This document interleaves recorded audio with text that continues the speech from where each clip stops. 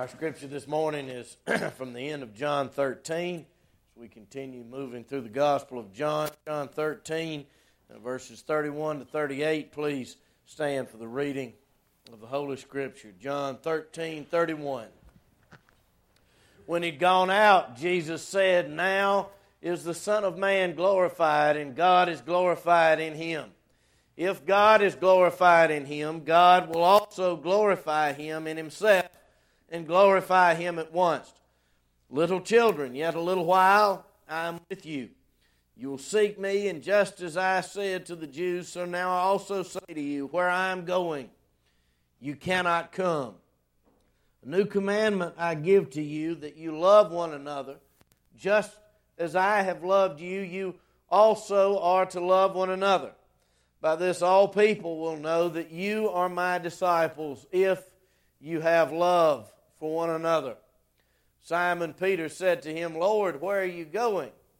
Jesus answered him, "Where I am going, you cannot follow me now, but you will follow afterward." Peter said to him, "Lord, why can I not follow you now? I will lay down my life for you." Jesus answered, "Will you lay down your life for me? Truly, truly, I say to you, the rooster will not crow till you have denied me 3 times.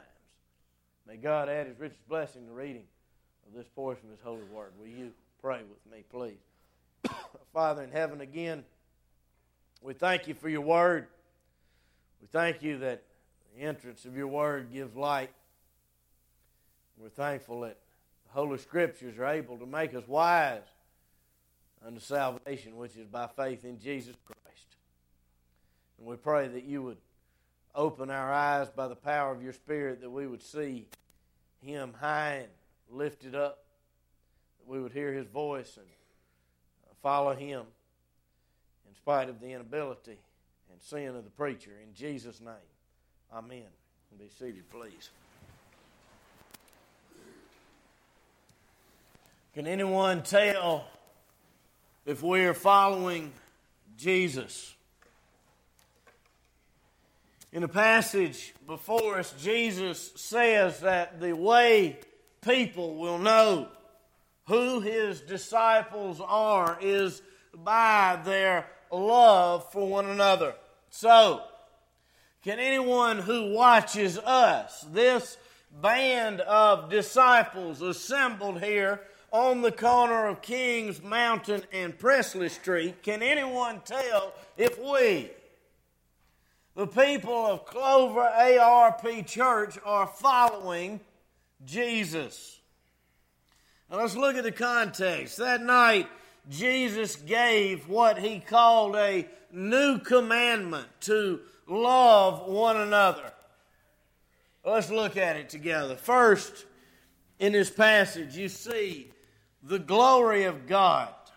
Look at verse 31. When he'd gone out, Jesus said, "Now is the Son of Man glorified, and God is glorified in him. If God is glorified in him, God will also glorify him in himself, and glorify him at once."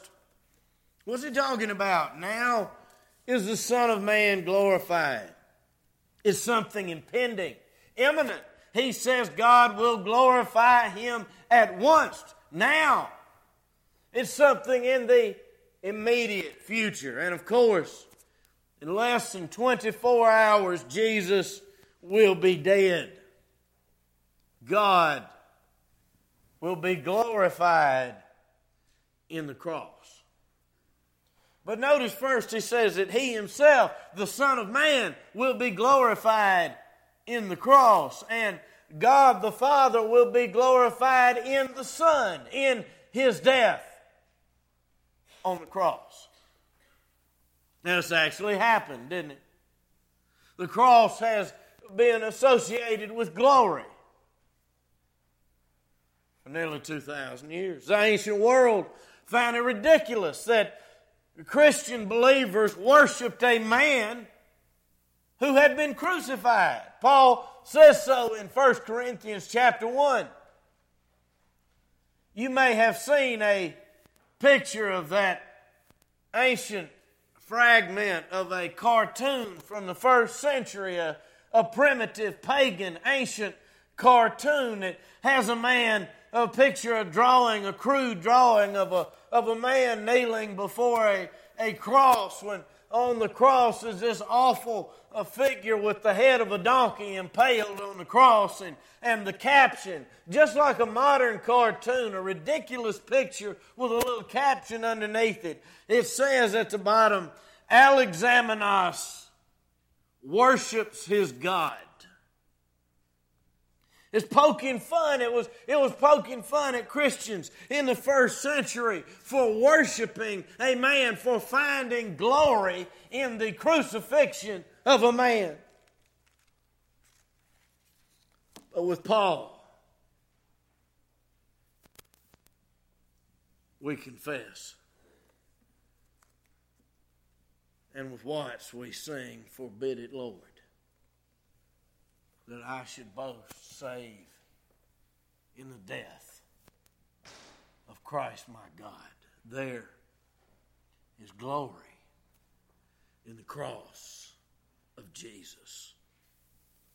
D.A. Carson says the supreme moment of divine self-disclosure, the greatest moment of displayed glory, was in the shame of the cross. Jesus glorified his Father to the point of death. You remember John said, the Word was made flesh and dwelt among us, and we beheld his glory. Jesus, in his flesh, revealed the invisible God whom no man hath seen at any time. And so Jesus said, he that hath seen me hath seen the Father, the invisible Father, seen in the flesh of Jesus Christ, and in the sacrifice of that flesh on the cross, we see the ultimate revelation of God the Father. God so loved the world that he gave his Son. God is love. And here we see his love, who he is, the glory of God, ultimately, perfectly revealed in the blood and shame of the cross. You see the glory of God. Secondly, you see the place we cannot go. The place we cannot go. Look at verse 33. Little children, yet a little while I am with you. You will seek me. And just as I said to the Jews, so now I also say to you, where I am going, you cannot come. And we understand. They didn't understand it then, but we do now understand exactly what he meant. We cannot go with him to the cross. We cannot accomplish our own salvation. We cannot save ourselves. There was none other good enough to pay the price of sin. He only could unlock the gate of heaven and let us in. No, Jesus must go to the cross alone. This is why Jesus will say in the next passage, no one comes to the Father but by me. He only died for our sins. And that's what it takes for us to get to the Father. It is our sin that has put a separation between us and God. And while there is sin, there can be no reconciliation, no restoration of our relationship and fellowship with our Father. But bearing shame and scoffing rude in my place condemned, he stood sealed my pardon with his blood. Hallelujah. What a Savior. Do you understand this? There is nothing you can do to save yourself, to take away your own sin. Jesus says, in effect, as we would say today, don't go there. Don't try to go there, because you cannot go there. Where I am going, you cannot come. The most powerful sermon I ever heard in person in a worship service was 5 years ago on Good Friday in 2013 at First Presbyterian Church of Columbia. Dr. Sinclair B. Ferguson. That was just before he left the United States and went back home to Scotland. I remember after the service at Good Friday, I saw an acquaintance of mine at the front of the sanctuary, and I remarked that it had been some kind of powerful preaching that day, and I'll never forget what the other fellow said to me. He said, that preaching today makes me wish I wasn't a Christian. I said, what? He said, that preaching made me wish I wasn't a Christian so I could get saved today.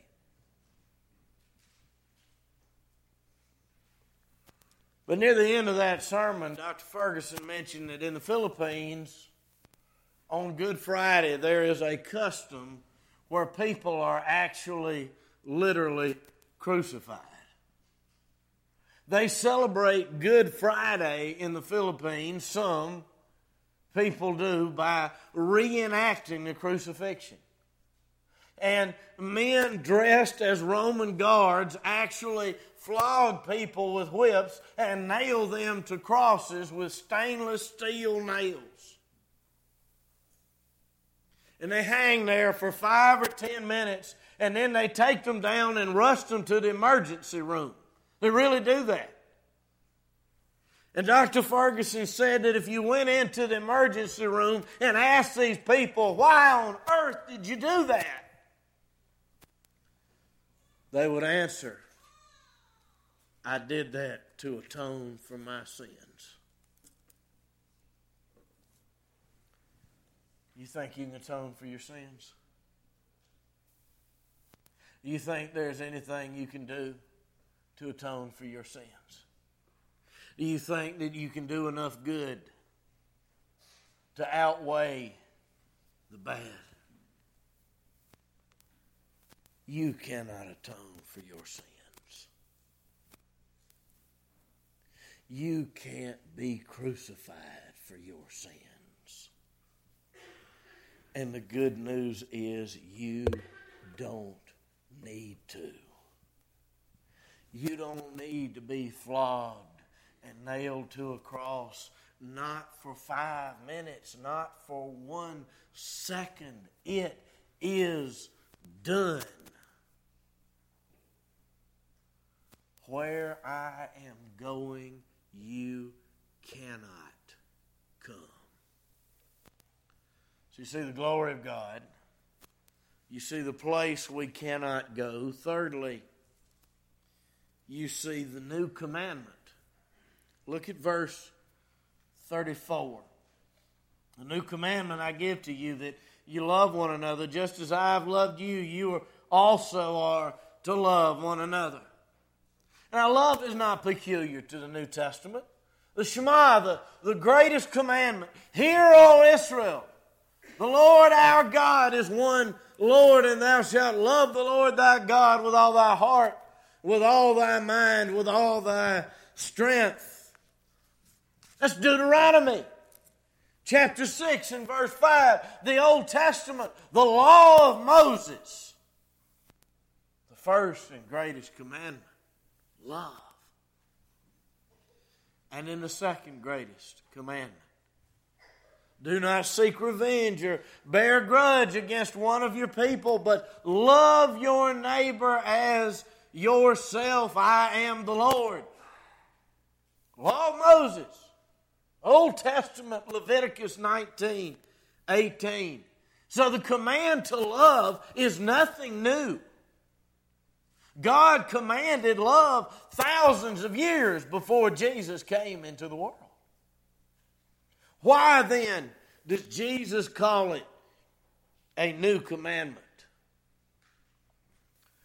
What makes it new is the end of verse 34.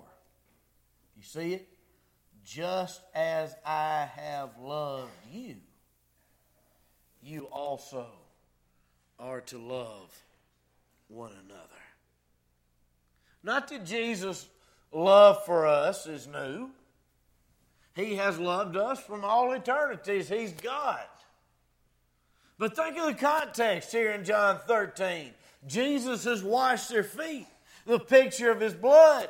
Jesus the Lord, who knew that He was from God and was going back to God. He took the lowest place, the form of a servant, and humbled Himself and became obedient to death, even the death of the cross. This had never happened before. Jesus Christ is the same yesterday, today, and forever. His character never changes. Yet, still, this had never happened before. The word commandment here in John 13:34, in the Latin Bible, translated by Jerome, it comes out to be the word in Latin from which we get our word mandate. That's also where the word Maundy comes from, as in Maundy Thursday. That's why it's been called Maundy Thursday. It was on that Thursday night that we read about in John 13 at the Last Supper, the Passover, that Jesus gave His disciples their new mandate to love. You know, if an official is elected by an overwhelming majority, we say that he has a mandate. And Jesus is saying that His cross, His humbling Himself, taking the lowest place, laying aside His glory, and coming down to the point of shedding His blood, that's our mandate. Augustine said, you might be ashamed to imitate a humble man, then at least imitate the humble God.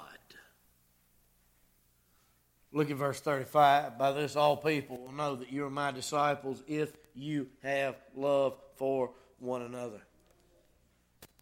People will know if we're following Jesus, if our life conforms to the pattern of Jesus. Jesus humbled Himself and the Father exalted Him. Jesus says whoever humbles himself will be exalted. Now go back to verse 14, John 13:14. If I then, your Lord and teacher, have washed your feet, you also ought to wash one another's feet.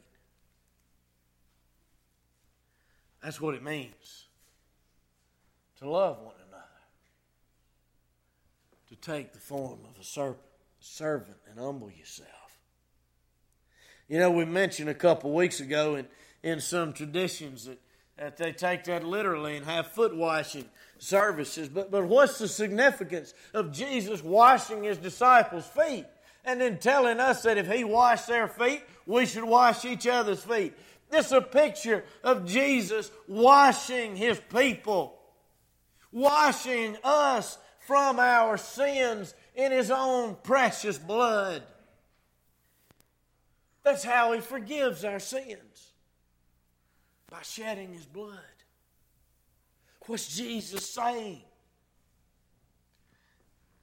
As I've washed your feet, you also ought to wash one another's feet. As I have forgiven you, you ought also to forgive each other. That's how you love one another. We live in a society in which there is very little forgiveness. Social media In the internet, nothing is ever forgotten anymore. There's no closet to hide our skeletons. And since forgetting goes along with forgiving, this modern computerized world makes forgiveness hard and rare.